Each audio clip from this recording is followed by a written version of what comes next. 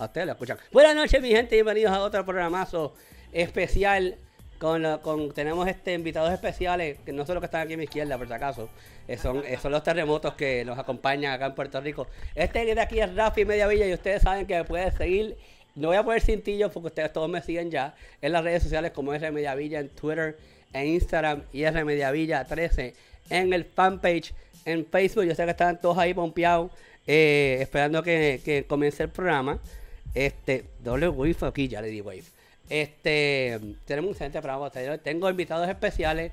El que está a la izquierda, ustedes lo conocen ya. Es el director técnico de Criticólogos, el señor Tommy Román. Tommy, preséntate ahí. Bueno, buenas y movidas noches. Pégate más. Ahora, ¿sí? Buenas noches a todos. Yo sé que hemos tenido unos días literalmente movidos, pero estamos en vivo. Literal. Va a tener que ser un 8 punto algo para pararnos aquí en Criticólogos. Está brutal. Y obviamente me pueden conseguir en Instagram por Tommy Roman PR y en YouTube algún día me pueden buscar por Tecpamami porque literalmente esto está más lento que FEMA. Pero estamos aquí en vivo. Y al lado tengo a... Y al lado tenemos a nuestro invitado especial directamente. Y el nombre tienes que corregirme. El nombre de tu blog, no lo puedo pronunciar. Piénsalo en inglés. Yahoo. Yahoo, no de Yahoo. Por eso digo J-A-H-O. Yahoo. Movie Blogs. En Facebook. Ok. Y en YouTube por Yahoo. J-A-H-O-R y V. Ok. Está bien. Donde las dos vas a conseguir. ¿Y tú te llamas cómo? Yo soy José Hernández. La semana pasada yo estaba en los comentarios, no estaba acá con ustedes y era el otro José Hernández. Ajá. Pero hoy soy el José Hernández de verdad. Ok. ¿Está bien? Ok. Pues ahora el otro José es el que está en el chat. Y El otro está en el chat. Hey. Y ahora pues se escucha todo el mundo bien aquí. Muy bien. Pues nada, José es nuestro fotógrafo también, nos está dando con la fotografía y es fanático del cine también. Déjame quitar esto acá que se va a escuchar el eco. Tommy, ustedes lo conocen, Tommy ya está muy famoso ya voy a hacer con Tommy. Tommy ya todo el mundo sabe quién es Tommy. Tenemos el programa, pues, ustedes bien bueno, esta semana salió el trailer después de 4 años de The New Mutants, o The New Mutants se llama la película, como se llame. José, el otro José Hernández ahora mismo es el friendly troll. Pues también pasado fin de semana fueron los Golden Globes, estuvieron medio al garete a los Golden Globes, vamos a hablar de los Golden Globes también. Y pues ayer nos dimos una dupleta, nosotros tres que estamos aquí, nos dimos una dupleta y vimos 2 películas, que una de ellas pues hay que dirigirla con paciencia. Hay que ser sincero. Porque es que tú dices que... Pégate. Tú dices que vimos 2 películas. Ustedes vieron 2 películas. Por eso, yo vi una y un cuarto. Por eso, en el caso tuyo, la audiencia sabe que tú eres el técnico, tú vas por acompañarnos. Yo voy para coger fresquito. Para coger fresquito y cachetear. Lo tuyo es cachetear. Lo entendemos. Lo entendemos que lo tuyo es cachetear. En el caso de José, pues José tiene su blog y hace ese intercambio que tenemos es que él ve las fotos, ve la película y la reseña en su blog, pero también pues la compara con nosotros. Así que nada, vimos Like a Boss, ¿verdad? Like a Boss se llama. Like a Boss. Y Underwater, y yo vi 1917 de Sam Mendes. Así que vamos a hablar de esas películas. Vamos a empezar con el primer tema de la noche, que después de 4 años llegó. Por fin, ese no es el tema, morón. Aquí, este es el tema. A ver, el primer trailer de la película de 21st Century Fox, The New Mutants, que es la última película de la trilogía, de la saga de los X-Men, que asumo yo que es después de Logan, porque no sé, de verdad, yo no sé en qué timeline cae en esta película, pero esta película estamos promocionando desde 2016, 2017, estamos en el 2020 ya. En la saga va entre medio de antes de que ella mata al White Walker, ¿verdad? Yo no sé, yo no tengo la mínima idea. Aquí la pregunta es, y le pregunto a ustedes si son fanáticos de X-Men o no, ¿vale la pena que tiren esta película en el cine? Tommy. Pégate. Fíjate, no la vi tan mala. Si Like a Boss puede estar en el cine, yo creo que esa película debe estar en el cine. No, yo soy demasiado sincero lo que pasa. Yo creo que sí, aunque pues es weird ver yo no le sé el nombre a ella, la conozco como Arya Stark, y verla como que chiquita otra vez, pues es como que weird. Pero pues, si la película no se ve tan mal, promete. José, tú eres fanático del cine. A ti te gustan este tipo de cosas. Esta cosa, ¿tú crees que valga la pena que la pongan en el cine? Bueno, a esta altura, como tú dijiste, estamos hablando que estamos esperando esta película, ya 4 años dijiste, si no me equivoco, que salió el primer tráiler. Ya yo pensaba que eso no iba para ningún lado. En otras palabras, yo no estaba esperando la película ya. El tráiler se ve, ok, entiendo lo experimental que quieren hacer, esto de la fusión de horror con el mundo de los X-Men, etcétera, etcétera. Y asumo que tendrá sus fans y asumo que tendrá su gente que sí la está esperando y que de verdad, pues, entiendo yo que la quiere ver. A mí, sinceramente, no me hace falta la película. No me hace falta. Eso no significa que no la vaya a ver. Pero la realidad es que, pues, a esta altura me da igual. A esta altura me da igual, para ser sincero. Mira, a mí el dilema con este trailer es que, vamos, yo llevo en Criticólogos haciendo esto ya 15 años. Y como dije al principio, yo me acuerdo del primer trailer que yo publiqué y yo estaba pompeado en ese momento. No sé si tú tienes el mismo sentimiento, José. Claro. Yo estaba pompeado en ese momento. En el momento que salió el primer trailer, estaba como que, ok. Y como está driving el momentum de Logan, porque es como que después de Logan que está driving el momentum, pues yo estaba como que, ok, cool, me alegro, por la línea que amo, me gusta por donde amo. Pero digo, y yo creo que la conversación que he tenido con varios colegas críticos de cine como José y yo, pues es como que ya el momentum se perdió, como que el hype que tenía se perdió y no está al mismo nivel que estaba en aquel momento. Y yo lo que estoy sintiendo es que va a ser un mega flop, ¿entiendes? Entonces pues la vas a tirar al cine. Yo sé que ya es Disney quien tiene los chavos, a ellos le importa un diablo si hacen chavos o no, right? Y pues, no sé, la verdad que el trailer me gustó, pero a la misma vez, yo lo estaba diciendo en el cine, porque una de las películas que vimos fue de Fox, y pusieron este trailer allí en el cine, y como dice Tommy, ya esa película la filmaron hace 4 años atrás. Todos esos actores no se ven así ya, o sea, no se ven ni igualitos. Como tú dijiste, Tommy, ¿entiendes?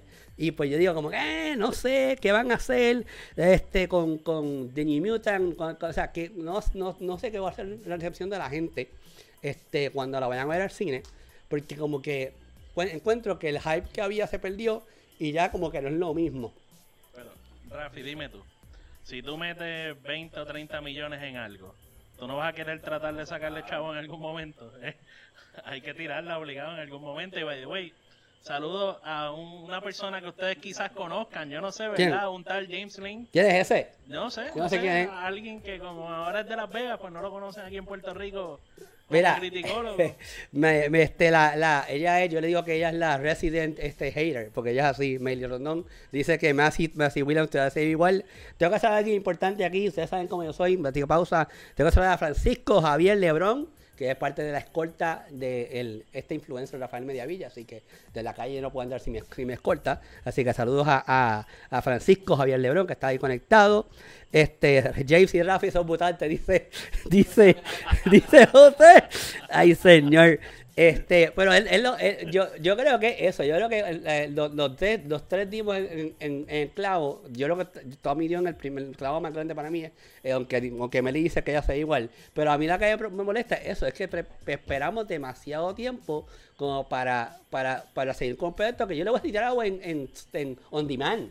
O en Apple TV, o en algo que sea, que la gente lo compre ya, whatever, que lo quiera ver, pero compre. Estás diciendo que si Blockbuster existiera, tú la mandabas. Yo la mandaba, es más, si fuera así, yo la mandaría por Guapa, por HD. Y ya. Pero no, porque en Guapa llega en el 2030, entonces. Anyways. Bueno, anyways, ustedes en el chat, los que están viendo en YouTube, en Twitch, donde sea, porque está whatever, dejen saber, están pompeados por la película, quieren ver la película, no les interesa nada que ver con X-Men. Tú la vas a ver, obviamente, porque tenemos que ir a ver la película. Vamos a ir a ver. Javi, ahorita tú dijiste algo clave también, que esto que salió hace 4 años más o menos, a la misma vez con lo de Logan, y que sí cuando viste el trailer por primera vez, te sentiste hypeado. Okay. yo también sentí lo mismo en el sentido de que pues ya las películas para aquel entonces de superhéroes, pues está bien, salió Logan, etcétera, etcétera, y estábamos teniendo algo diferente. New Mutant, The New Mutants cumplía con eso. Era algo que aparentaba ser diferente, pero es la espera. La realidad es que la espera es mucha. La espera es mucha y puede que sea buena la película, está bien, puede que sea buena la película, no podemos descartar eso. Aún así, pues la realidad es que uno se desmotiva y como tú dijiste ahorita, el riesgo está ahí, puede ser un flop terrible en la taquilla a la hora de la verdad. Pero yo creo que le afecta eso, tanto tiempo fuera. Meli está diciendo que ella ha visto que hay más gente que estamos pompeada por este trailer. A mí el trailer me gustó, Meli. No estoy diciendo que el trailer no me gustó. Exacto, lo que pasa es lo que ya he dicho varias veces y lo que acaba de recargar José, es que fueron 4 años. Y ya como que a mí se me había olvidado completamente que yo tenía entendido que esa película la habían sacado de circulación. Yo tenía entendido que cuando con la compra de Disney de Fox, esa película se había ido para buen sitio, porque como es una película de Marvel de X-Men, pues, o sea, no había dónde encajarla. Pero a la misma vez, como dije, Disney le importa un diablo, el 100 chavos, así que... Exacto, sí, pero igual yo pensaba que eso ya estaba fuera de agenda, que eso no era parte de la agenda, pero está aquí. Pues vamos a ver cuando llegue. Vamos a meterle mano cuando llegue. Entonces, vamos al próximo tema. El próximo tema son los Golden Globes, que fueron este domingo, ¿verdad? Pasado domingo, fueron los Golden Globes. Tommy, ¿tú viste los Golden Globes? Dime, ¿qué pasó? Cuéntanos. Bueno, fue una experiencia muy grata para mí. Los tú estabas allí en vivo. Sí. Tú estabas en el Red Carpet, porque yo me acuerdo que en Twitter, en Instagram, alguien estaba publicando fotos. Yo estaba por ahí. Y tú estabas en el Red Carpet tomando fotos. Una vez los Seahawks ganaron, alguien cambió el canal y cayó los Golden Globes por error. Y rápido nos volvieron a otro ESPN. Eso es todo lo que yo vi de los Golden Globes. De verdad que estuvo excelente ese 3 segundos. Después no te quejes cuando yo diga que tú eres solamente el director técnico. Sí, es verdad, tienes razón. Coño. Tienes razón. Coño. No voy a ver los Golden Globes. Bueno, si Golden Globes, si nos están escuchando y nos quieren invitar, pues ahí sí los veo, pero por televisión no lo puedo La realidad es que la meta es que tú y José vayan a los Golden a tomar fotos en un momento. En el Red Carpet, que foto, me van a tener que invitar a pasear porque ni foto quiero sacar allí. Cuando me invitan a pasar por el Red Carpet con Scarlett Johansson, pues yo voy. Las metas de ustedes son muy bajas. Hay que subir un poquito más esas metas para el 2020. Pero José sí vio los Golden. Yo me chupé también los Golden. Llegó un punto que no quería tampoco. Yo llegué a un punto que me frustré con ellos. Pero vamos a empezar con que yo creo que lo que más se ha hablado en todo internet es el monólogo de Ricky Gervais, que quedó brutal. Porque él habló claro de todo el mundo. Yo sé que a Meli le gustó el monólogo de Ricky Gervais, a mí me encantó el monólogo de Ricky Gervais. ¿Qué te pareció? ¿Tú crees que él definitivamente, porque hay mucha queja de que le quitó prestigio a los Goldens lo que estaba haciendo Ricky Gervais? ¿O tú crees que simplemente lo hizo más real? Yo lo sentí más real. ¿Qué tú crees, José? Mira, es que también tenemos que considerar que Ricky Gervais es Ricky Gervais. Y a este punto, el tipo siempre ha hecho lo que le da la gana. Está bien, los stand-up comedy de él están brutales. El tipo tiene una trayectoria en lo que es en show de comedia, en cine, etcétera, etcétera, bien grande. Y también tiene su historia en lo que es los Golden Globes. ¿Está bien? Y a este punto yo creo que Ricky Gervais puede atreverse a que sí, vamos a hacer esto. Y cuando llega a la tarima hace otra cosa. ¿Viste? ¿Está bien? Estás escribiendo tan loco. Fecha release. Estoy contestando. Yo sé, dale, sigue hablando, José. Perdón. Así que realmente a mí no me sorprendió. Está bien lo de Ricky Gervais. Yo sé que siempre sí hay cosas bien fuertes que él dice se puede considerar excesivamente fuerte su sentido del humor o su comedia oscura, pero es parte de lo que es él. Y pues la gente se pone changuita porque pues a Ricky le gusta decir mucho la verdad de una forma cruda. Pero a fin de cuentas yo te voy a ser honesto. ¿sabes? Mira, a mí el chiste de los two popes y con todo es que es la realidad. Yo no estoy diciendo que no es la realidad. Pero yo lo encontré un poquito como que too much. Porque digo, aclaro, a mí me gustó mucho esa película. Es una película ficticia. No es basada en 2 personajes, pero la historia es ficticia. Como lo presentaron ahí no es como verdaderamente pasó. Pero yo encontré que, digo, eso no fue el único que se tiró. Él se tiró un montón de chistes bien fuertes. Claro, Ese es uno de ellos. Obviamente también el de Tom Hanks, que Tom Hanks miró como que a nadie le importa, así que whatever. O sea, lo que a mí me gustó es que yo sentí bien real. Yo sentí que se fue over the top en este año más que nunca. bien over the top.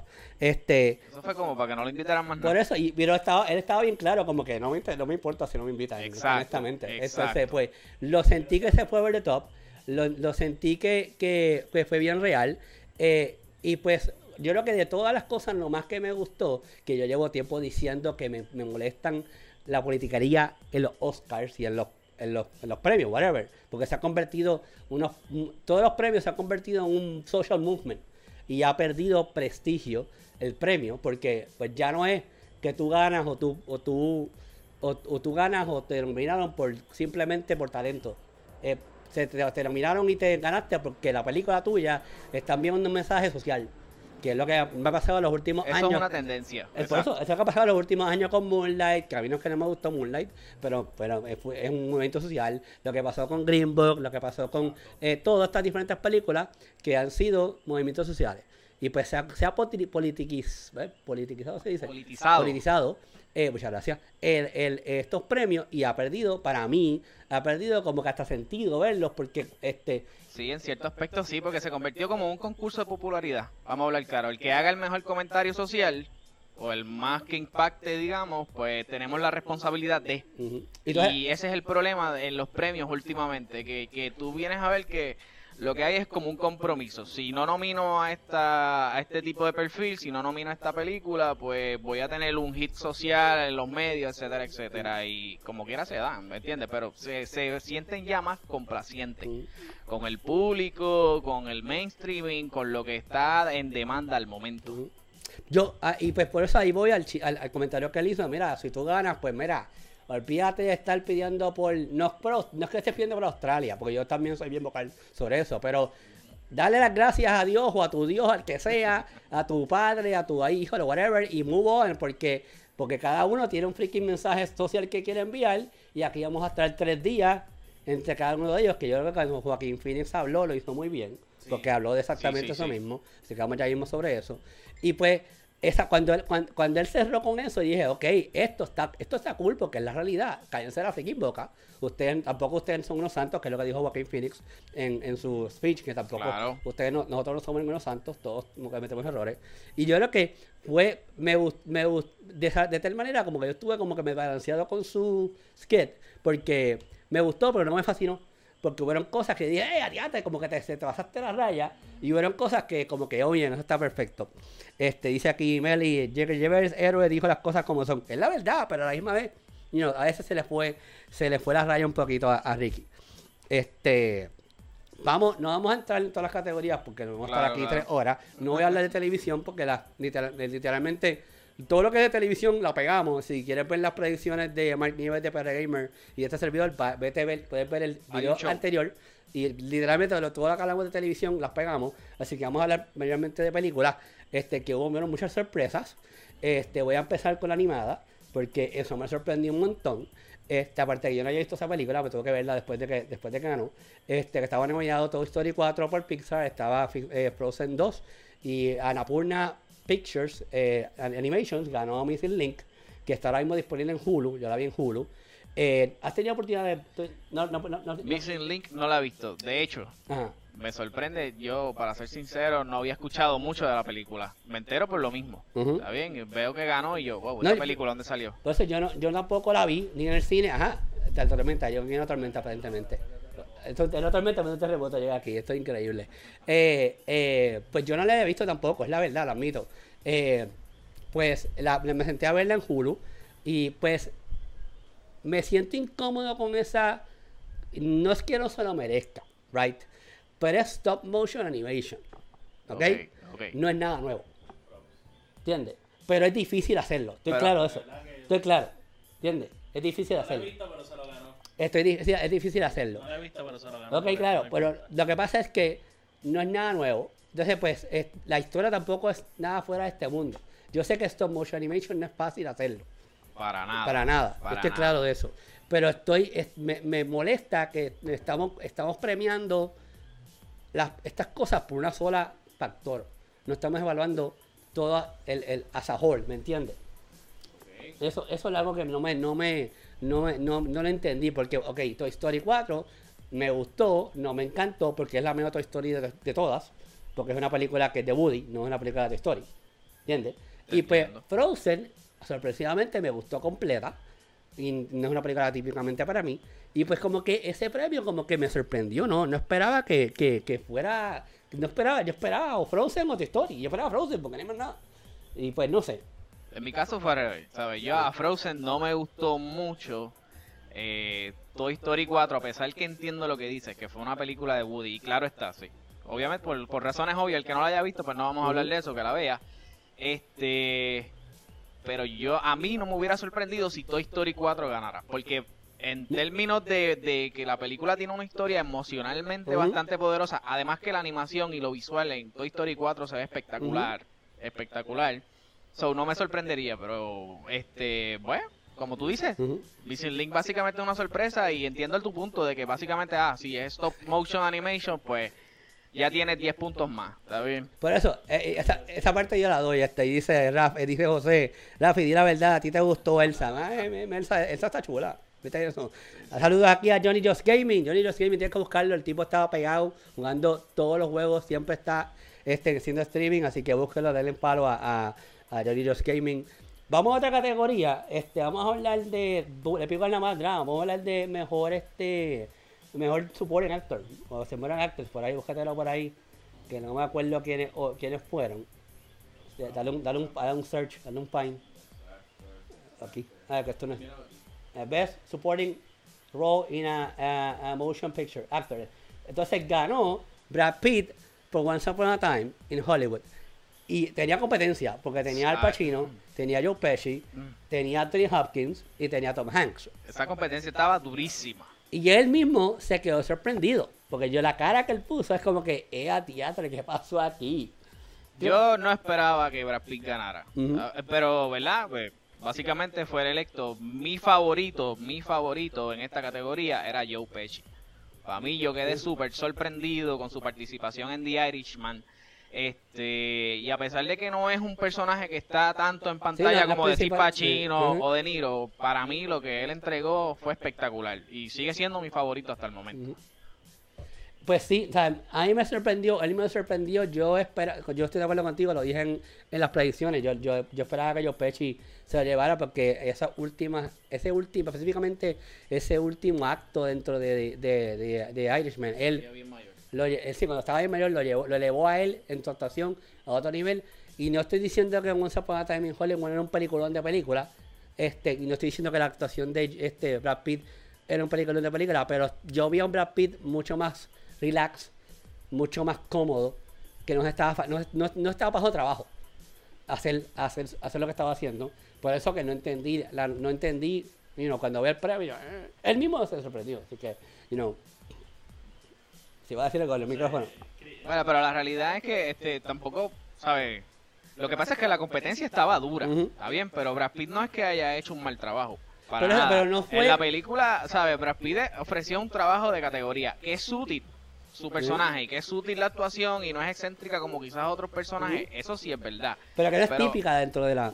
No, claro está. Por eso digo que quizás no era mi favorito ni me llamaba tanto la atención. Pero tampoco quiero, ¿verdad? Que se vaya a malinterpretar de que se le está restando, ¿verdad? Mérito al trabajo que hizo, ¿sabes? Vamos a hablar de mejor supporting actress. Búscalo por ahí. Tommy está hecho un social media manager hoy, saludando a todo el mundo ahí. Está hecho un experto en social media manager hoy. Mira a ver si lo encuentra. Viendo a ver si aprende algo de James. Aquí todo el mundo tiene que aprender de James. Bueno, si sabes quién, James, que está en CES ahora mismo, en Las Vegas, ha aprendido un montón de bien porque ha editado todo en el iPad. Todo editado en el iPad. Quien ganó fue Laura Dern de A My Story. Y me acuerdo que estábamos haciendo la cuestión de discusión con Mark, pues teníamos esa discusión de que Laura tenía la oportunidad. Yo estaba más inclinado a Margot Robbie por Bombshell. Bombshell no ha salido en Puerto Rico. No ha salido todavía. No ha salido. Pero yo tuve la oportunidad de verla ya. Y pues esto es algo que todavía no salió tampoco allá afuera, si no me equivoco. Y esto es un problema que voy a tener cuando hablemos de mejor película, porque 1917 tampoco ha salido allá afuera. Yo sí la pude ver antes de que saliera, pero antes de las nominaciones.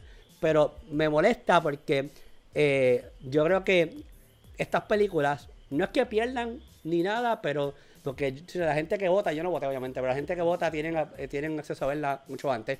Pero creo que de alguna manera ahora afecta, o por positivo o negativo, el box office al tú no recibir un galardón, whatever, antes de ser ya release. Entonces, pues, la participación de Margot Robbie me gustó un montón, porque dentro de esta película de Bombshell, ella es la que más expuesta está a las situaciones complicadas de la historia, donde está la película donde el head de Fox News no abusa, pero utiliza el poder que él tiene para aprovecharse de las muchachas.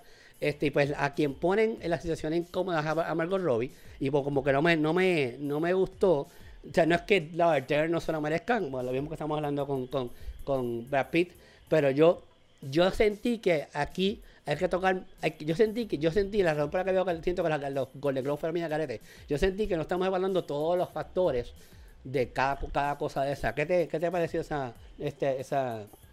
La realidad es que en esta categoría yo no he visto ni The Report ni he visto Bombshell. Okay. So, no me gustaría como que hacer una opinión general de todo. Lo que sí me sorprende es que cuando yo vi a Marriage Story, que encontré que Laura Dern hizo un buen trabajo, pero tampoco lo encontré como algo wow. Está bien, el personaje fue nítido y bien importante su rol, ¿verdad? Y cómo fue escrito, está bien, y por supuesto la interpretación de ella también.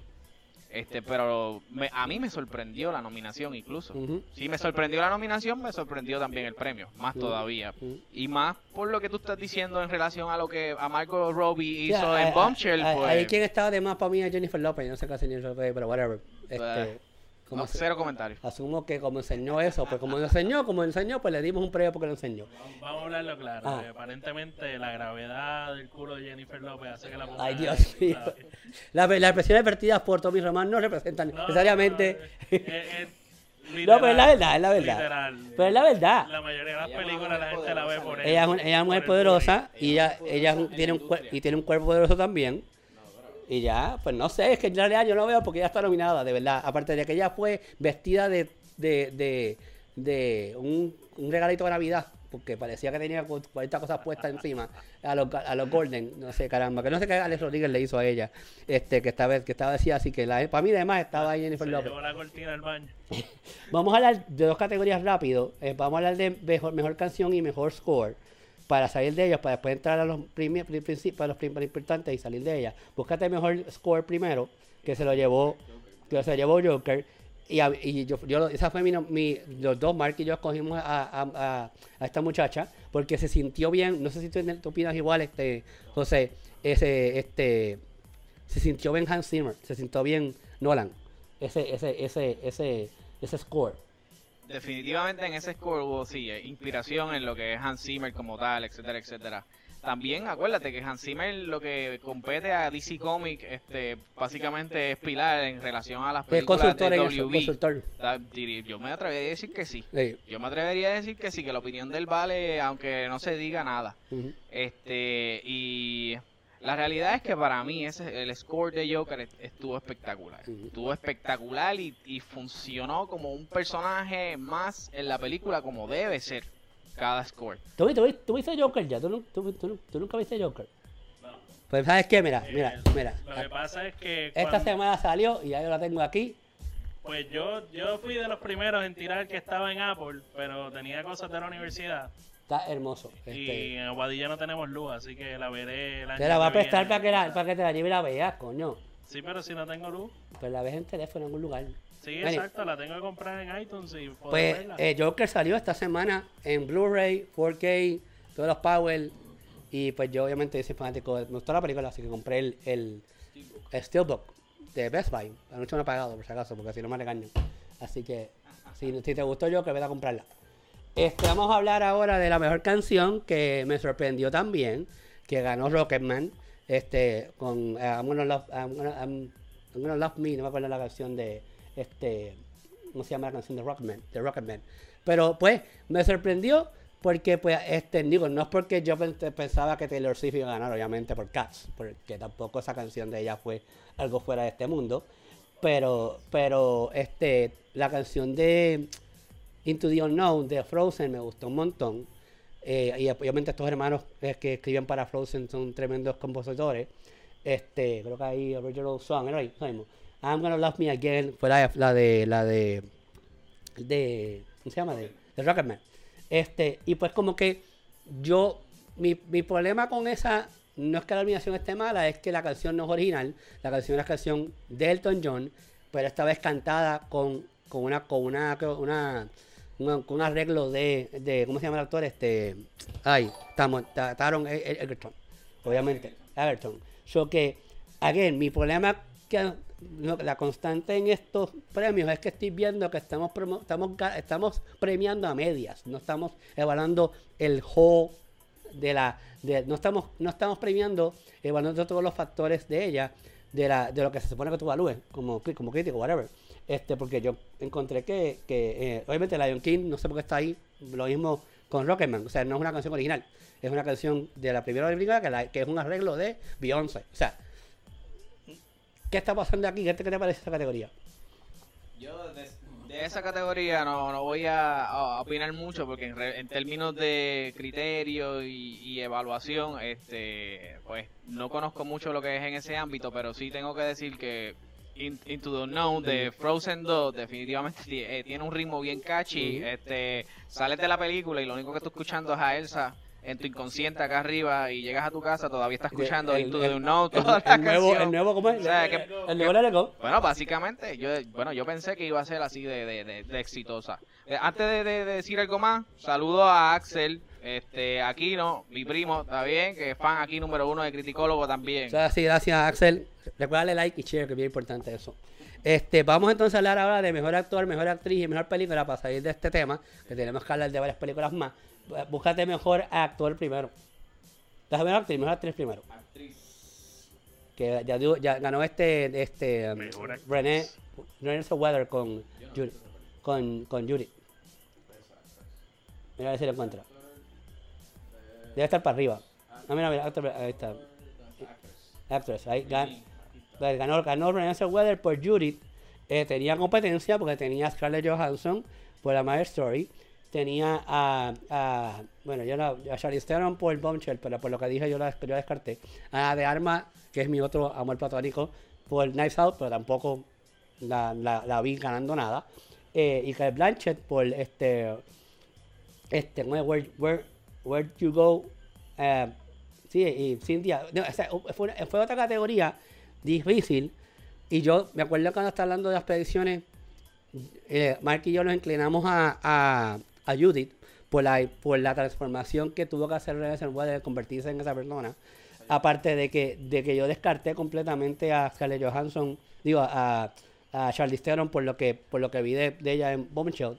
Y a mí me gustó mucho Marriage Story, ustedes vieron mi reacción, pero yo creo que la actuación de Adam Driver está por encima de la actuación de ella, por ende, y la manera que se escribió ese guión hace que ella se vea de mala y el papá se vea de bueno, por ende pues como que opacó un poquito la manera que ella se ve, y pues yo dije, aquí no hay más nada, Judy se va a tener que llevar, si no se lleva Judy se lleva Scarlett Johansson, porque los demás no tienen mucha competencia, aunque era una categoría muy buena. ¿Qué te has visto de ahí, José? De ahí solamente he visto Harriet y Marriage Story. Little Woman está programada para verla esta semana. Bombshell, pues por supuesto, no ha salido aquí. Y la de tampoco Judy, que he tenido la oportunidad Mira, ahí de está verla. Silma Roja conectada. Hay que saludar a Silma Roja. Saludala ahí. Ya yo le escribí, pero hay que saludar a Silma, que además de Que es tremenda artista. Además de ser la ganadora de los premios de las entradas del Corona. evento de Corona, Es tremenda artista. es una dura dibujando. Sí. Me hizo un Baby Yoda. Ah, yo lo vi. Lo vi. Lo posteó, pero lo recogí ayer después Lo de vi, la película. me gustó. Y el otro también que me llevé, que está súper cool, que es Baby Yoda parando el fuego ahí en esa escena. Brutal. No, tremenda ¿Verdad? artista. Es una dura dibujando. Dile, te sirve, tienes que poner tu Instagram en los comentarios para que la gente te siga. Vamos a hablar ahora de mejor actor, que aquí, pues, obviamente, lo que me encantó fue el speech que hizo Joaquín Phoenix. Tenía mucha competencia, y me acuerdo que hasta una de las predicciones, Mark y yo estábamos como que entre Adam Driver y él, porque yo para mí él no tenía competencia hasta que yo vi Marriage Story, y eso yo lo escribí en mi reacción, y Adam Driver fue tremenda actuación en Marriage Story, pero yo creo que a la misma vez esta es una categoría que yo puedo decir que tomaron en cuenta todos los factores que tú tienes que hacer para otorgarle un premio a alguien, porque estamos evaluando actuación, transformación, personaje, historia, todo. ¿Entiendes? Todos los factores están. Y yo estoy diciendo que Adam Driver no hizo lo que tenía que hacer. Trabajó mucho también para, por eso, para los puntos extra. todos los factores. So que, en mi pick, el final fue Joaquin Phoenix. Yo tengo también como que un sentimiento por ese. ¿Qué? ¿Tienes un crush? Un crush con Joaquin Phoenix. Mind crush con Joaquin Phoenix. No, pero me gustó mucho la historia. Entonces, yo encontré que la historia era una historia relatable, una historia real, una historia que bien en este mundo ahora mismo lo vemos todos los días en la calle. Por ende, pues me gustó mucho lo que él hizo. ¿Qué te pareció esa categoría, José? Esa categoría estaba durísima. ¿Está bien? Ahí yo te voy a ser sincero. Independientemente del favorito que yo tuviera, cualquiera podía ganar. ¿Está bien? Ahí todo el mundo hizo un trabajo de excelencia. A mí me sorprendió mucho la actuación de Christian Bale en Ford v Ferrari. Me pareció que fue excelente. No voy a decir que era mi favorito. Sí puedo decir que estaba esperando que Joaquín ganara. Okay. Yo sí estaba esperando que Joaquín ganara. En el sentido de que, pues mira, ahora todos hacemos predicciones de estos shows, de estos eventos. Y tampoco es una sorpresa que acertemos, ¿está bien? Por algo, está bien, es predecible en ciertos aspectos. Joaquín de verdad se transformó, ¿está bien? Un personaje excelente, casi, ¿verdad? Pero eso es algo que yo estoy acostumbrado a él, ¿está bien? Estamos hablando de que yo creo que Joaquín, sí, de Master, muchas otras películas que él ha hecho, ha sido unas actuaciones espectaculares. Así que él ganara tampoco es una sorpresa, porque construyó el personaje en su totalidad, ¿está bien? Y básicamente lo proyectó. Yo la verdad que, pues, Joaquin Phoenix, ¿qué más se puede esperar? Como siempre digo, lo que puedo decir de él, todavía pienso en él y me acuerdo en Gladiator y lo odio. So, literalmente, y Gladiator, tú sabes. Yo creo que tú no estabas vivo cuando salió esa película. Tú la viste en pañales. Tú la viste en pañales. Literal, so. Y obviamente, Christian Bale, Ford v Ferrari, pues, eso fue otra película ridícula que no puedo decir, pero obviamente, pues, Joaquin Phoenix es Joaquin Phoenix. Joaquin Phoenix, así. De verdad, y no hay que.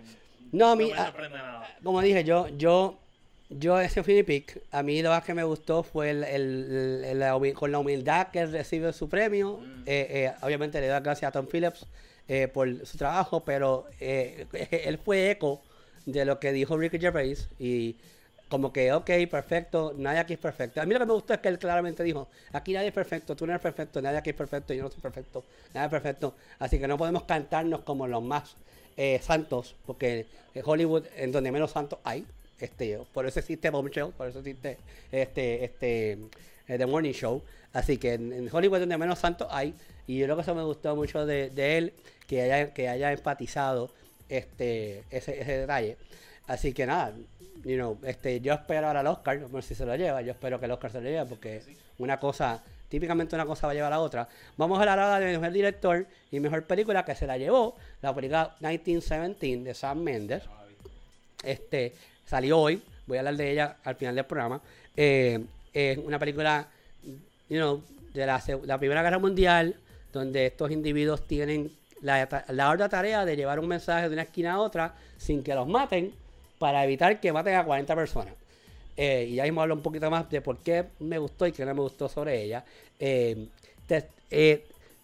Tomando en consideración la competencia que tenía como mejor director, tomando la consideración la competencia que había como mejor película, ¿te sorprendió que 1917 ganara la mejor película y mejor director? No has visto, así que no puedes. No he visto la película. Sí he escuchado cosas muy buenas. He escuchado sobre la fotografía experimental, ¿verdad? No sé cuán real es de lo que están vendiendo, que fue lo que hicieron.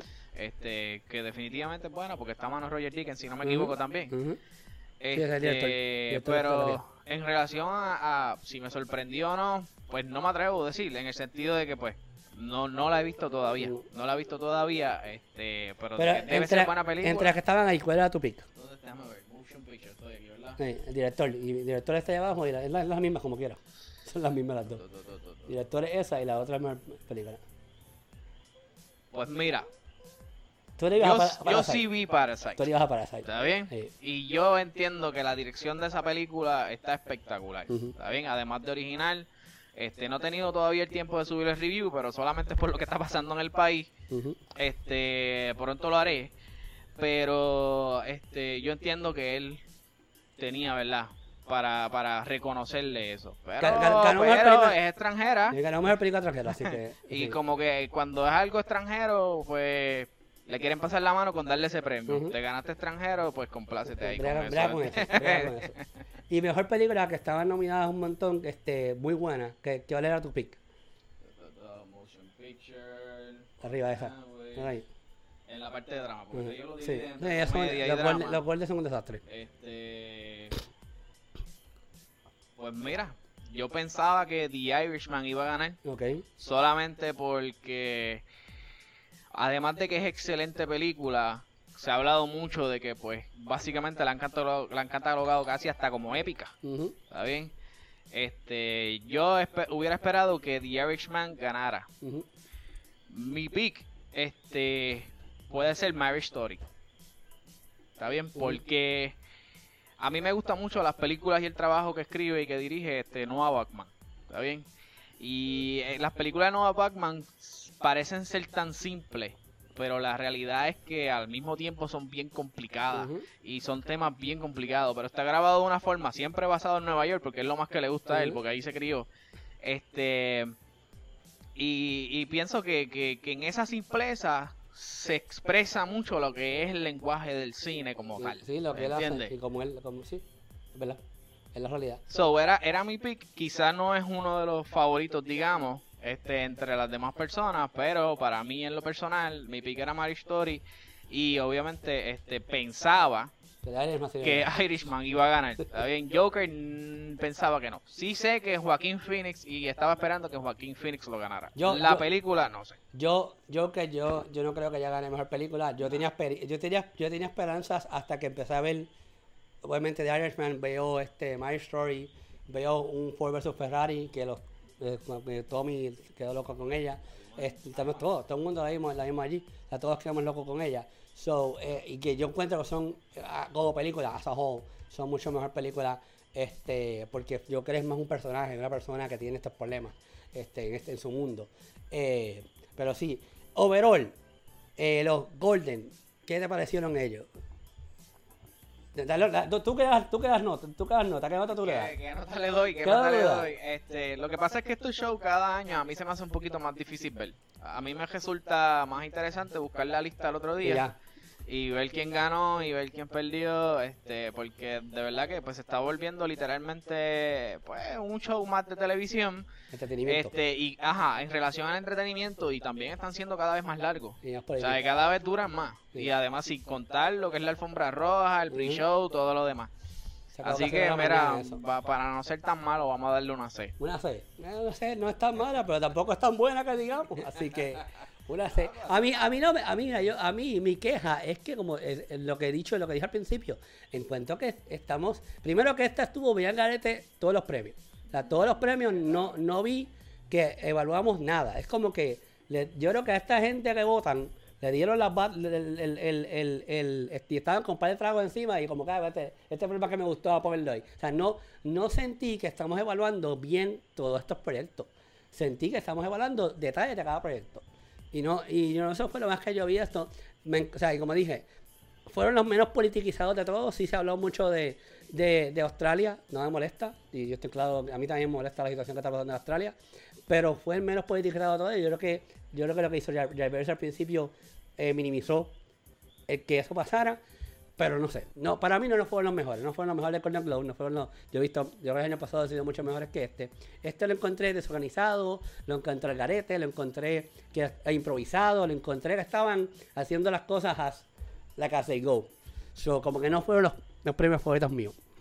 Vamos para próximo tema de la noche, que es una de las películas que estrenó en el día de hoy. Y en la primera película que vamos a hablar, la película de 21st Century Fox, Underwater, con Kristen Stewart. O ¿cómo tú le dices, Tommy? Yo le digo, los aliens debajo del agua.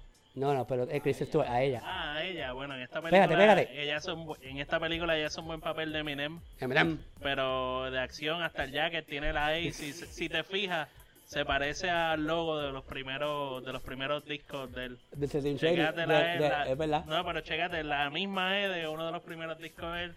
Así que no sé si lo hicieron a propósito o fue casualidad, pero. Voy a empezar con Underwater para poder pompearnos, para después, pero cuando la otra película pues fue menos complicada la cosa. ¿Qué te pareció Underwater, Tommy? Pues mira, no es tú abriste con lo que todo el mundo ha dicho. O sea, sí. Eso es literalmente el one-liner de todo el mundo que ha visto esta película. ¿Qué fue lo que dijiste? Aliens Underwater. Aliens Underwater. Literal, hasta el mismo. Yo esperaba que le saliera el pecho a alguien. Y lo mencionaste allí en el cine. Sí, pero nunca le salió del pecho, así que por lo menos no robaron esa escena. Pero hasta el recorte de ella se me parece. Por eso. Sí, y a Winona Ryder, que era que hace. Sí, obviamente, pues. ¿Hubo algo que no te haya gustado de la película? ¿Algo te gustó? Así, Gordy, perdóname. Bueno. ¿Qué te gustó y no te gustó? Como yo le dije a José antes de empezar la película, a mí todas las películas que es una base debajo del agua, de verdad ya me hincha las pelotas, en buen español. Porque es que es como que todo lo el mismo, controversial Tommy Roman. Sí, no, obligado siempre. Siempre es como que lo mismo, mano. Es como que estamos en una base debajo del agua, viene un monstruo, viene un tiburón. Mira, cuando pierde la presión debajo del agua, lo que sea, un submarino, lo que sea, no sale un chorrito de agua por 20 minutos y le da tiempo para esa gente sobrevivir. Eso explota. Eso, pues claro. Eso explota. Eso digo, como dice James, voló encanto. ¡Se murió! Literal, o sea, ya yo veo la película y por eso es que a mí no me encanta el cine a veces, porque yo veo la película y digo, pero es que esa porquería, en serio tú. No, eso no pasa, digo. Si tú no analizas como que la realidad en cosas, si no te pones a pensar tanto. Pero lo que pasa es que a mí mi mente no trabaja. Mi mente no me deja disfrutar una película, pero es que yo vi el documental de esto y eso no pasa así. Yo vi eso no pasa así. Literal, por eso es que a mí, digo, ahora las veo, porque pues desde que ustedes me recogieron al mundo de criticólogo, no tiene opción. No, fíjate, no es que no tenga opción, estoy aprendiendo a obligarme a disfrutar películas. Sí, es verdad. Y ya me están gustando, y obviamente siempre. Oye, y empezaste con Marcelo. Empecé con Marcelo. Lo peor de todo. Mira, pero, bueno, si vamos a volver lo peor de todo. Si vamos a volver con Marcelo. No explote, con calma. Como dije, yo esperaba tan y tan poco de la película que la encontré buena. Y la realidad es que, mano, yo no sé, yo las últimas películas locales que había visto era como cuando tenía como 7 años, yo tengo 33 ahora. Y cuando Jacobo Morales hacía sus películas. Ey, oye, lo que le pasó a Santiago, es un peliculón. Bueno, es un peliculón, una sola película. Una, exacto, pero yo creo que para aquellos tiempos, una sola película. Yo creo que esa no la vi tampoco, yo creo que fue. Error, esa tienes que verla. Yo creo que fue, es que yo sé así, yo veo una cosa y como que no me gustó y ya. Jacobo es pana mío, Jacobo me filmó toda digo, no es mía, pero mi madrina es la que tiene la colección completa de todas las películas de Jacobo, están todas filmadas por Jacobo. Y así que Jacobo es tremenda persona. Está bien, pero yo estaba acostumbrado. Tú tienes que ver lo que le pasó a Santiago. Sí, tengo que ver. Y tienes asignación. Ya todo el mundo sabrá lo que le pasó a Santiago. Ya ves que. Yo todavía no sé porque nunca me ha interesado la vida de los demás. José, cuéntame, ¿qué te gustó? ¿Qué te pareció Kristen Stewart? ¿Qué te gustó y qué no te gustó de Underwater? Underwater lo bueno que tiene principalmente es el espectáculo visual. ¿Está bien? Estamos hablando de que habían efectos visuales, que había bastante dinero envuelto. Hay otros que lo que es el shaky cam y el juego de güey. No, pero no lo llames más nada. Y hablando de ahí llegó. Mira. El uso de sombra, tapando, ¿verdad? Simulando y usando al máximo el presupuesto y lo que tienen. Pues yo entiendo que lo supieron usar bien. ¿De qué para mí sufre la película? De texto. Para mí, no tiene carne. la historia de la película, a veces yo sentí que a veces estaban pasando cosas por pasar. Por Está bien, se sentía como que, ok, ¿por dentro qué del estamos vacilón aquí? dentro del vacilón de. No hacen las cosas por contexto, no tiene carne. Es como que es que estuvieron tratando de hacer una película simplemente de entretenimiento para vender y punto. Y va a vender, yo entiendo que no le debe ir mal, eso va a vender. o sea, no le debe ir mal. Siempre es una sorpresa, el domingo lo sabremos, ¿verdad?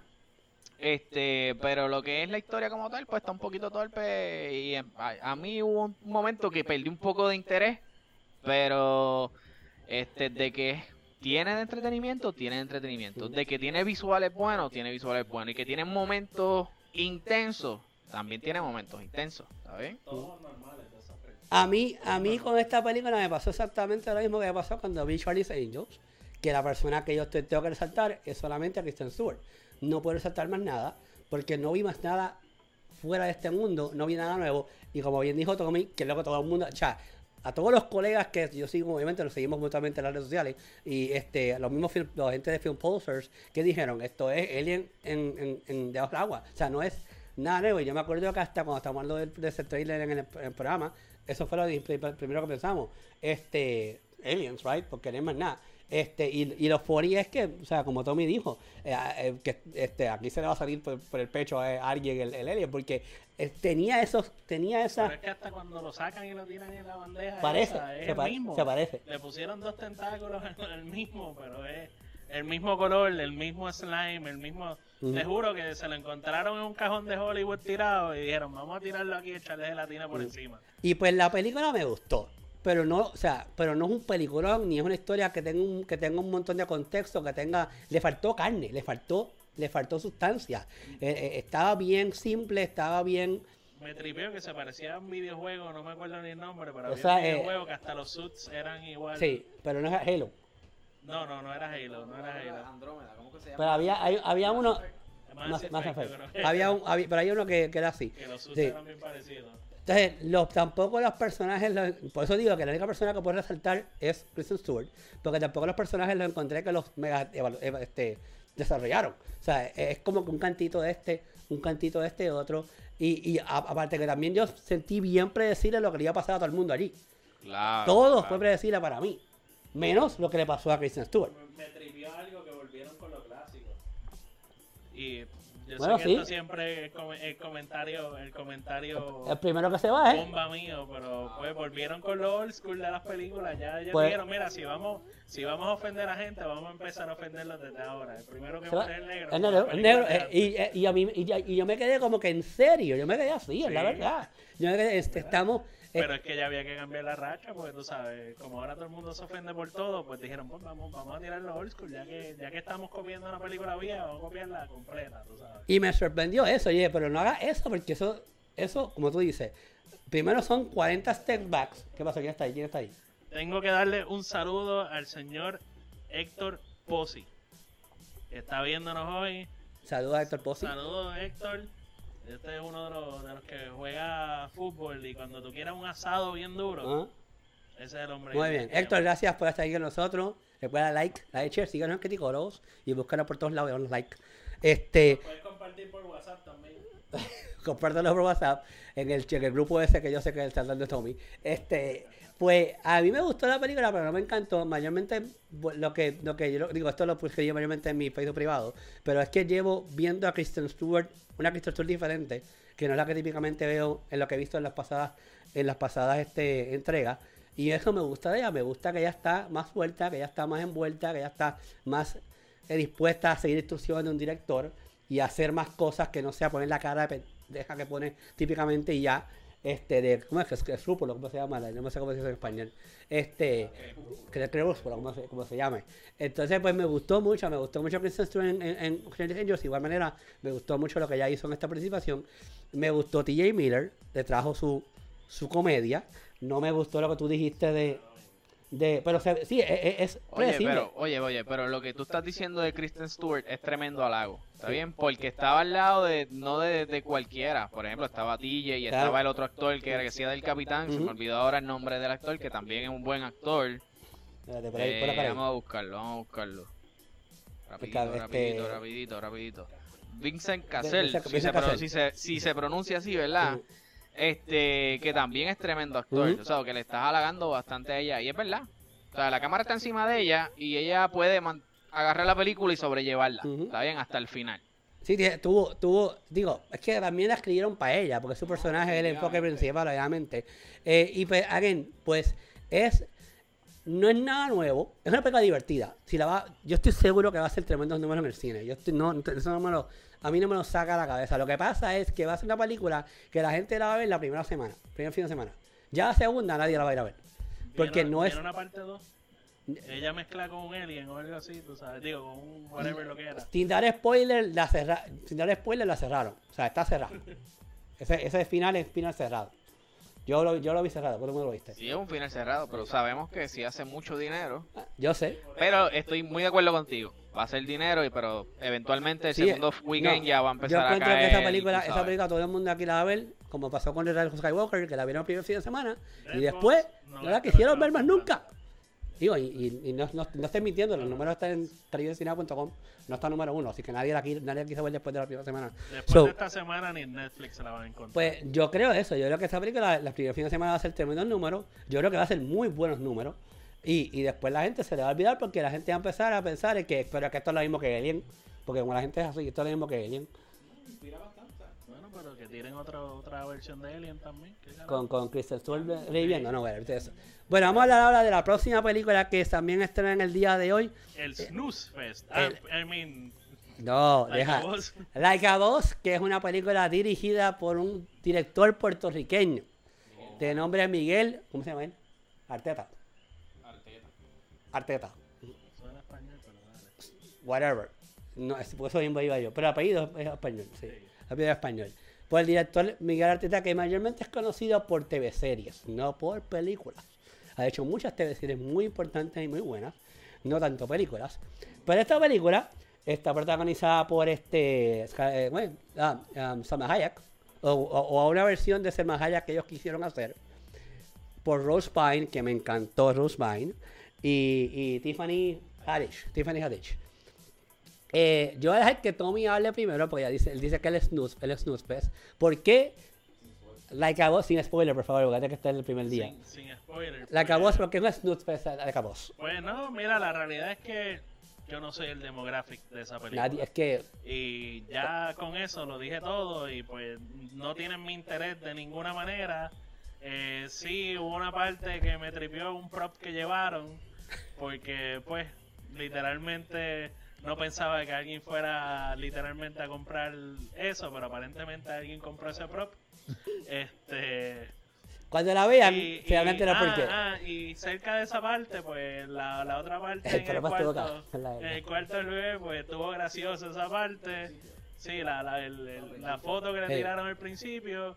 Y de ahí, pues, otra película esta Mean Girls Wannabe o algo así, qué sé yo, no sé, whatever, no es mi hay que aclarar, claro, es un chick flick, y no es que los hombres no se la van a disfrutar, right? Pero la realidad es que está bien escrita, bien hecha por mujeres, está totalmente hecha para las chicas, para que las chicas vayan en todo el mundo como, una Girls Night Out, vamos para allá, joder, pues, para eso está hecha esa película. Sí, Girls Night Out, yo sé que es un poquito más caro, pero a lo mejor vayan a una barra un rato. Aunque sea una hora y gasten un poquito más. Ya para miércoles, que después miércoles de dama, eso sí. Me sale barato. Porque esta es una película que se debe ver. Esta es una película. Yo no quiero brincar a José, pero esta es una película que definitivamente deberías ver el miércoles de dama. Tan alto. José, ¿qué te pareció Like a Boss? Bueno. Igual que a Tommy, pues yo no la disfruté mucho, que digamos, está ahí, tendrá su público, creo yo.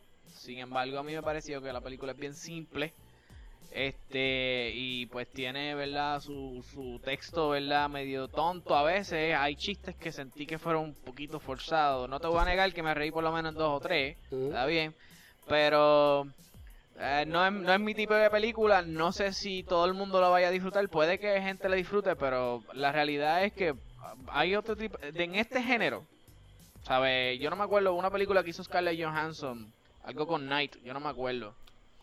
Night Out, ¿no? Night Out, algo así creo que era.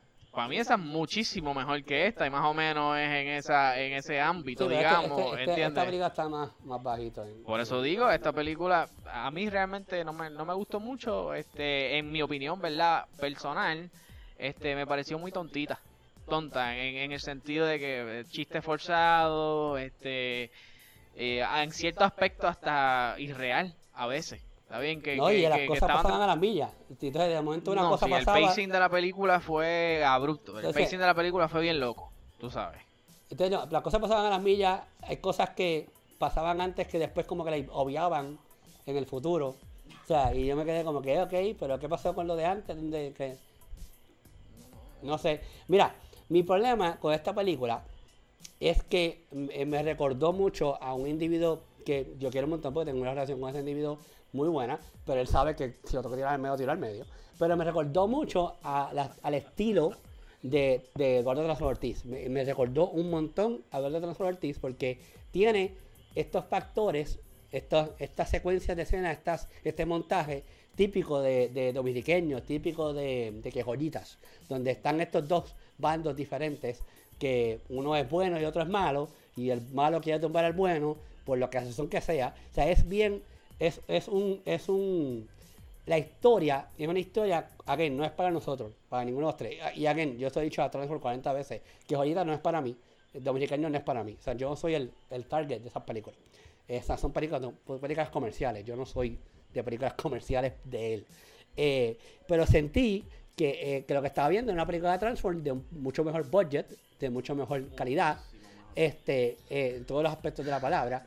Pero en cuanto a historia, es una historia que Transform quizás hubiese hecho mucho mejor que él, que lo que se hizo. Tengo que tirar un par de saludos, mala mía, que perdón, dale, no. Pues yo también. Un saludo a Pucho, que es primo mío, que me está viendo.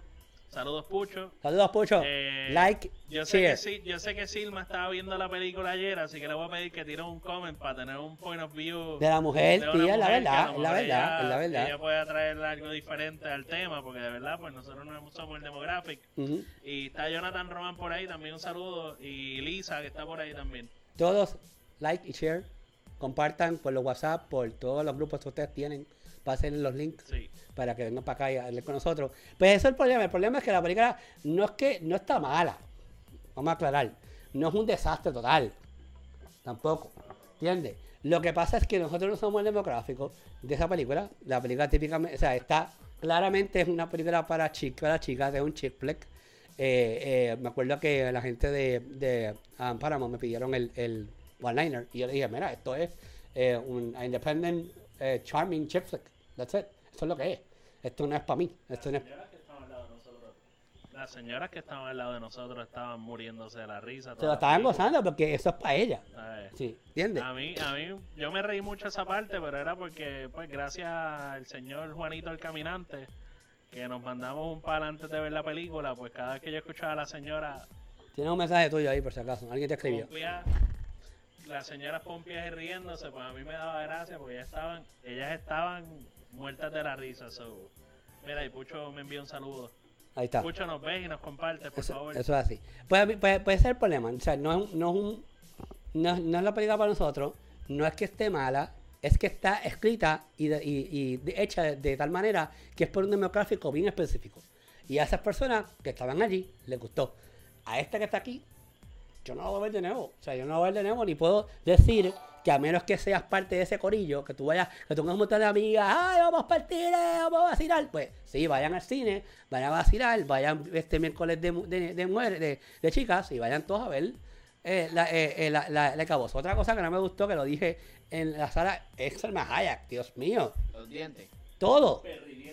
Todo, perridiente portizo, todo. O sea, el outfit completo, pues, ella es una mujer hermosa. Como mujer, ella es una mujer hermosa. Sí. Naturalmente es una mujer hermosa. Ella yo creo que todo el mundo está hablando de ella en los Golden Globes, ¿no? Pues el traje que tenía puesto, obviamente, con todo que se le veía, pero es una mujer hermosa. No hay necesidad de ponerle ese quintal de maquillaje, desastre de maquillaje, esos dientes desastrosos que le cambió el acento también y la quisieron hacer, como tú dijiste, más mexicana y lo que fueron a dañarla. Exacto. Lo que no me gustó para nada. Sí me gustó Rose Byrne. Rose Byrne es tremenda actriz. Ha hecho tremendas comedias, tremendas dramas. Me gustó la participación que ella tuvo en la película. También me gustó la de Javid, la Trinita. Yo creo que la química que hubo entre los dos estuvo muy buena. Pero la película en sí, no es.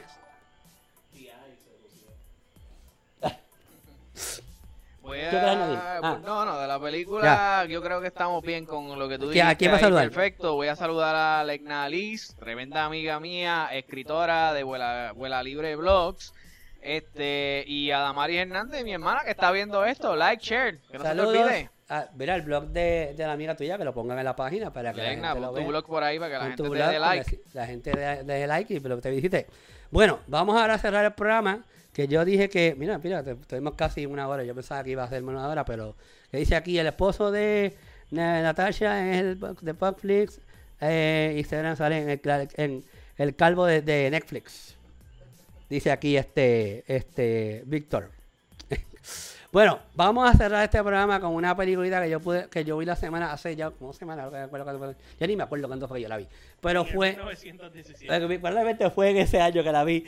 1917, que fue la película ganada como mejor película de los Golden Globes y mejor dirección por Sam Mendes. Y si algo tengo que decir que me gustó la película fue su dirección. Después de que la vi me di cuenta que esta es la película que se tiene que ganar mejor dirección porque Sam Mendes se inspira mucho en la dirección de Nolan. Yo soy fanático de la dirección de Nolan. Y Sam Mendes le gusta que tú estés envuelto en la historia, que pues, el espectador que sea parte de la historia, que no simplemente tú estés viendo una historia, sino que tú como vimos en Dunkirk, tú eres parte de la guerra. Esto es una historia que es basada en la Primera Guerra Mundial. Entonces, pues, estos dos, como dije al principio del programa, estos dos individuos, estos dos cadetes le dan la tarea de llevar un mensaje de un lugar a otro sin que nos maten, ¿right? Si no llega. Sí, con el fin de que si ese mensaje llega a otro lado, pues van a evitar una masacre bien grande, porque así no van a entrar en una trampa. Ese es el premise de la película. Pero lo que vende la película es su score, el score es muy bueno. Y la dirección de Sam Mendes, la manera que él... que es una película que se siente que es un solo shot. O sea, es una película que tú piensas que él la grabó toda de cantazo. O sea, que no es que se grababan diferentes, como típicamente se graban las cosas, que se graban en diferentes momentos. Pues es una película que es un one shot, que es una escena bien larga, en diferentes momentos, pero es continua en todo momento. Y aquí lo que está vendiendo es lo atractivo de la película es su dirección, la manera que él te envuelve en la historia, donde tú eres parte de la odisea que tienen que llevar estos dos muchachos por todas las cosas difíciles que ellos pasan, y tú lo sientes. O sea, tú y la comparo con Dunkirk porque es eso. Yo sentí su música y su dirección. Como yo estoy, lo tensa que es, yo lo sentí cuando estaba viendo la película. Aparte de eso, para mí no es mejor película. No es mejor película, porque no es... Vamos a la queja que tengo con los Golden. No evaluamos todos los factores porque la historia es una historia que hemos visto 40 veces. ¿Cuántas veces no hemos visto una película de las guerras? ¿Cuántas veces no hemos visto la película? Pues, no es nada nuevo. No es nada nuevo. Por eso, no es nada nuevo. Y de estas guerras mundiales específicamente, ¿cuántas historias se han hecho? O sea, no es nada nuevo. Que estamos hablando de dos personas que es nuevo, te estás enfocando en estas dos personas que son las personas que pasan por la odisea. Y tu enfoque principal son estos dos personajes. Pero, para mí, mi problema, ¿qué pasó? ¿Tiene ahí qué hay? Tíralo. Pucho se tiró un comment que estaba bien interesante, que si hubieran enviado palomas mensajeras, la película nunca existía. Nunca existía, es la verdad. Tiene razón. Dice Silma, ¿qué dijo Silma? No, Silma, a mí se me olvidó que la primera Silma no la vi. Ella vio Underwater, pero le gustó. Ok, la primera le le gustó. Ok. Y 1917 la quiere ver. Pues mi problema es ese. Mi problema es que cuando gana la película del año, dije, pero es que esto no es una película nueva, no es nada nuevo. Ya es lo mismo que el mismo pensamiento con The Irishman, no es una historia nueva. Esto es algo que hemos visto 40 veces. Es la manera que se montó, o sea, la técnica detrás. Aquí quien gana es la técnica. La manera que la cinematografía de la película es lo que la hace interesante, que es lo que pasó con Dunkirk. Dunkirk no es una historia épica, pero la manera que se monta, pues la hace épica. Y 1917 tiene esos mismos factores de Dunkirk, donde la música y la manera que Sam te presenta sus imágenes, te envuelven la situación y tú estás como que, ok, ¿cuándo se va a acabar esto? Y no es cuándo se va a acabar esto porque estoy harto de verlo. Estoy en tensión, necesito que se acabe porque no sé qué va a hacer. Y pues eso es eso es el atractivo principal de la historia. No es nada fuera de este mundo, la hemos visto 40 veces ya, es la verdad. Pero hay que reconocer que cada vez que ¿sabes? No es nada nuevo, yo no la he visto, by the way, ¿sabes? Espero verla este fin de semana ya o mañana, si acaso. Tommy la quiere ver, así que llévate a Tommy. Pero cada vez que hay una película de guerra en el cine, ¿verdad? De mucho presupuesto, hay bastantes expectativas. ¿Está bien? Se le llama mucho la atención, independientemente si la primera, la segunda, ya películas de Vietnam casi no se hacen, pero y si venimos a ver las películas de guerra también tienen un gran impacto en el cine. O sea, desde Apocalypse Now, Platoon, Saving Private Ryan, etcétera, etcétera. So que hay mucha expectativa. Pero entiendo completamente y creo que cuando vea la película, lo más seguro voy a concordar completamente con todo lo que tú estás diciendo. Bueno, vamos entonces a cerrar el programa. Antes de cerrarlo. Sí, antes de cerrarlo, dímelo. Ya que José trajo Saving Private Ryan, si tuvieras que ver una sola película, obviamente Saving Private Ryan es bastante viejita. Pero si tuvieras que quedarte con una de esas dos. Sí, Private Ryan. Saving Private Ryan. By far. O sea, eso, bueno. es que eso es el encaso, es la historia, es la manera que la montaron, es mi queja. Pero es la queja que tengo con esta. Tremendo argumento, by the way, tremendo argumento. Pero es la queja que tengo con esta, porque esto no es mejor película. By far no es mejor película. Okay. Joker es mejor película que esta. O sea, en cuanto a historia. O sea, estoy molesto. Por eso estoy molesto, porque no estamos evaluando el 100% de estas películas. Estamos evaluando factores de las películas. Y estamos dando premios por factores. Y yo no voto en nada de esto. Y mi meta es eventualmente llegar allá a votar. Pero yo pienso que las personas que están allá arriba trepados que pueden votar son personas que saben, son personas que analizan, son personas que inteligentes, pensantes, que con experiencia, que quizás estudiaron cine. Y lo que he visto en los últimos 4 años es que estamos votando por emoción, estamos votando por factores pequeños. Y no hay chavitos envueltos por el lado. Y pues quizás hay chavos envueltos. Eso no se sabe.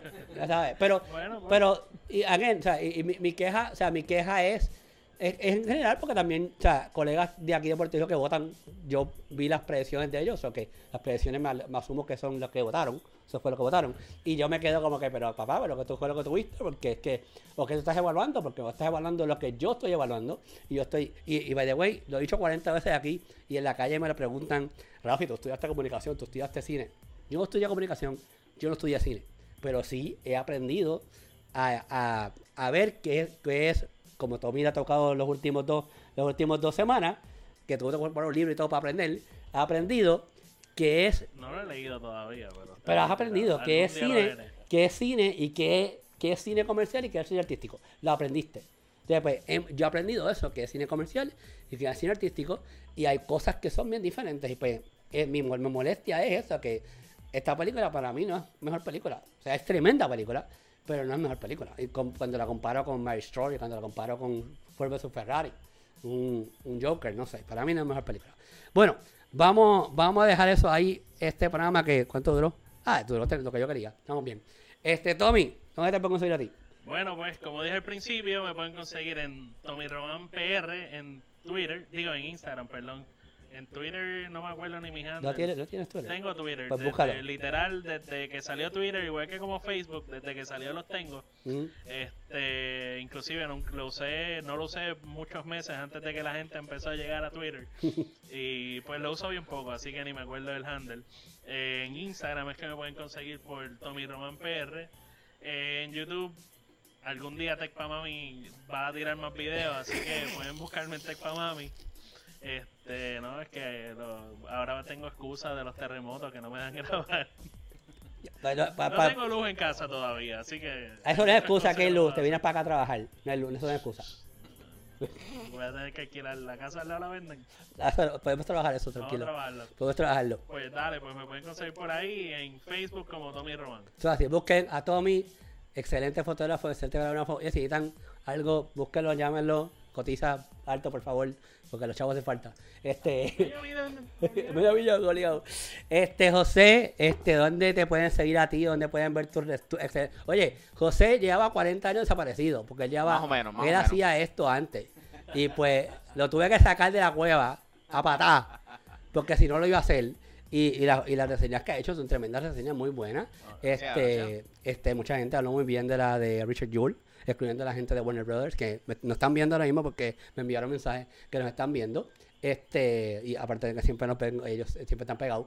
Y pues gracias por esa reseña que colaboraste con nosotros. Claro. Obviamente, próximamente va a estar grabando con nosotros con Underwater y La Cabosa, así que van a ver más la cara de él en la reseña, porque pues él me ayuda mucho a eso cuando yo no puedo, porque yo no tengo tiempo para hacer de todo. Pero como ustedes pidieron que yo hiciera mis reseñas, porque me lo pidieron un montón de veces, pues voy a tratar todo lo posible de continuar haciendo. Mucha gente me habló muy bien de la reseña de Richard Jewell que hice.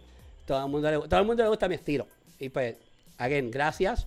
En la premiere me pararon un montón de gente. Coño, vi tu reseña, me gustó, sigue haciéndola. Y yo pues, again, gracias primero por el apoyo. A mí me gusta hacerla, pero es bien difícil, ¿verdad que? Toma tiempo. Es difícil, toma tiempo. Y pues, mucha gente me pregunta, ¿tú lo haces todo de cantazo? Sí, yo soy un one shot. Yo practico, y por eso que me toma tiempo, porque yo practico y leo hasta que lo tengo todo.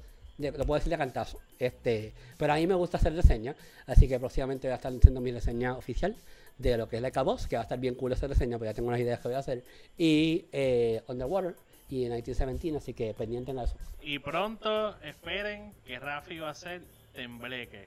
Oh, sí, ahí tengo que estar pendiente en la red social de Tommy y la mía, porque pues, yo sé que estoy tarde para la pauta, pero Econo para Navidad me envió un mega paquete, pero como yo no cocino y necesito que mi Yo lo voy a enseñar a hacer Tembleque. pues con Tommy voy a hacer Tembleque, y gracias a Econo por enviarme. Me sorprendió.